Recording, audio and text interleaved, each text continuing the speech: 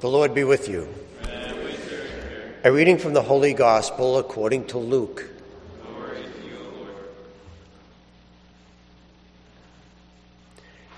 Jesus told his disciples a parable about the necessity for them to pray always without becoming weary. He said, there was a judge in a certain town who neither feared God nor respected any human being. And a widow in that town used to come to him and say, "Render a just decision for me against my adversary."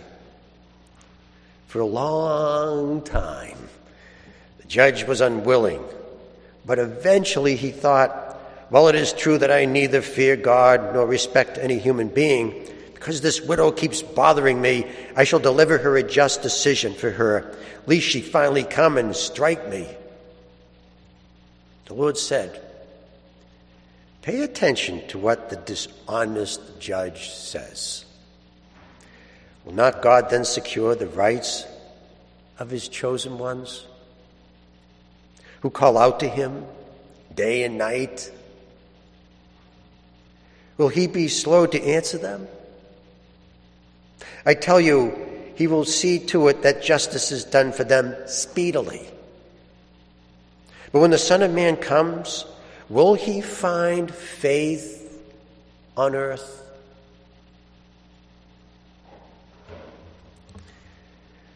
The Gospel of the Lord. Praise to you, Lord Jesus Christ.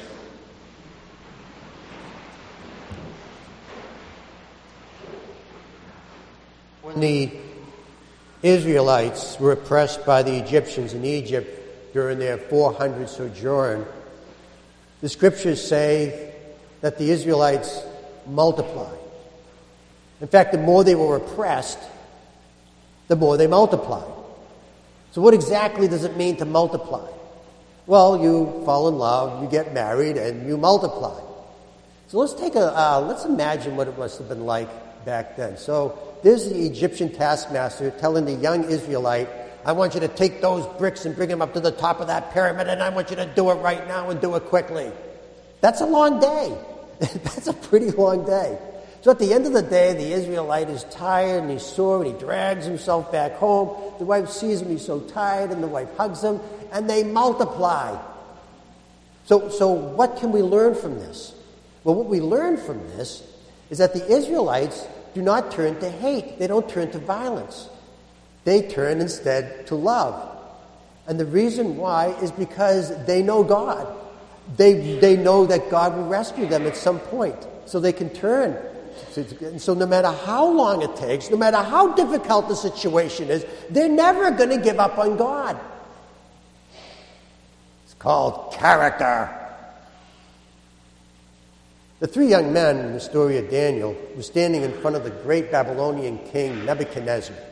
And Nebuchadnezzar said to the three young men, I want you to worship me and my statues. And if you don't, I'll throw you in the red-hot furnace.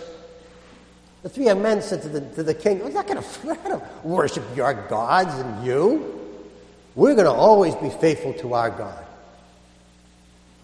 So the Babylonian king was livid. So what he decided to do is he heated up the oven 7 times. You know, it takes a lot of time to heat up an oven. So if it's 1,000 degrees the oven and he's got to heat it up to 7,000 degrees, it's going to take some time. So there are the three young men in the waiting room, and there they are, and I'm wondering what they're thinking about, because that's what you do in a waiting room, you think. Well, I know what I would be thinking about if I was in the waiting room. I would be thinking about, I wonder if I really want to have a horrible death today. I might be thinking about the dream house that I was going to build, and that's not going to come to fruition. I might be thinking about my career cut short. Or maybe I'll be thinking about the family. Or maybe about the messenger that is going to be delivering the bad news of my death to my mother and father. These are some of the things I might be thinking about. And it's in the waiting room that you can negotiate. It's in the waiting room that you cave. It's in the waiting room that things can change. But not for our three young men.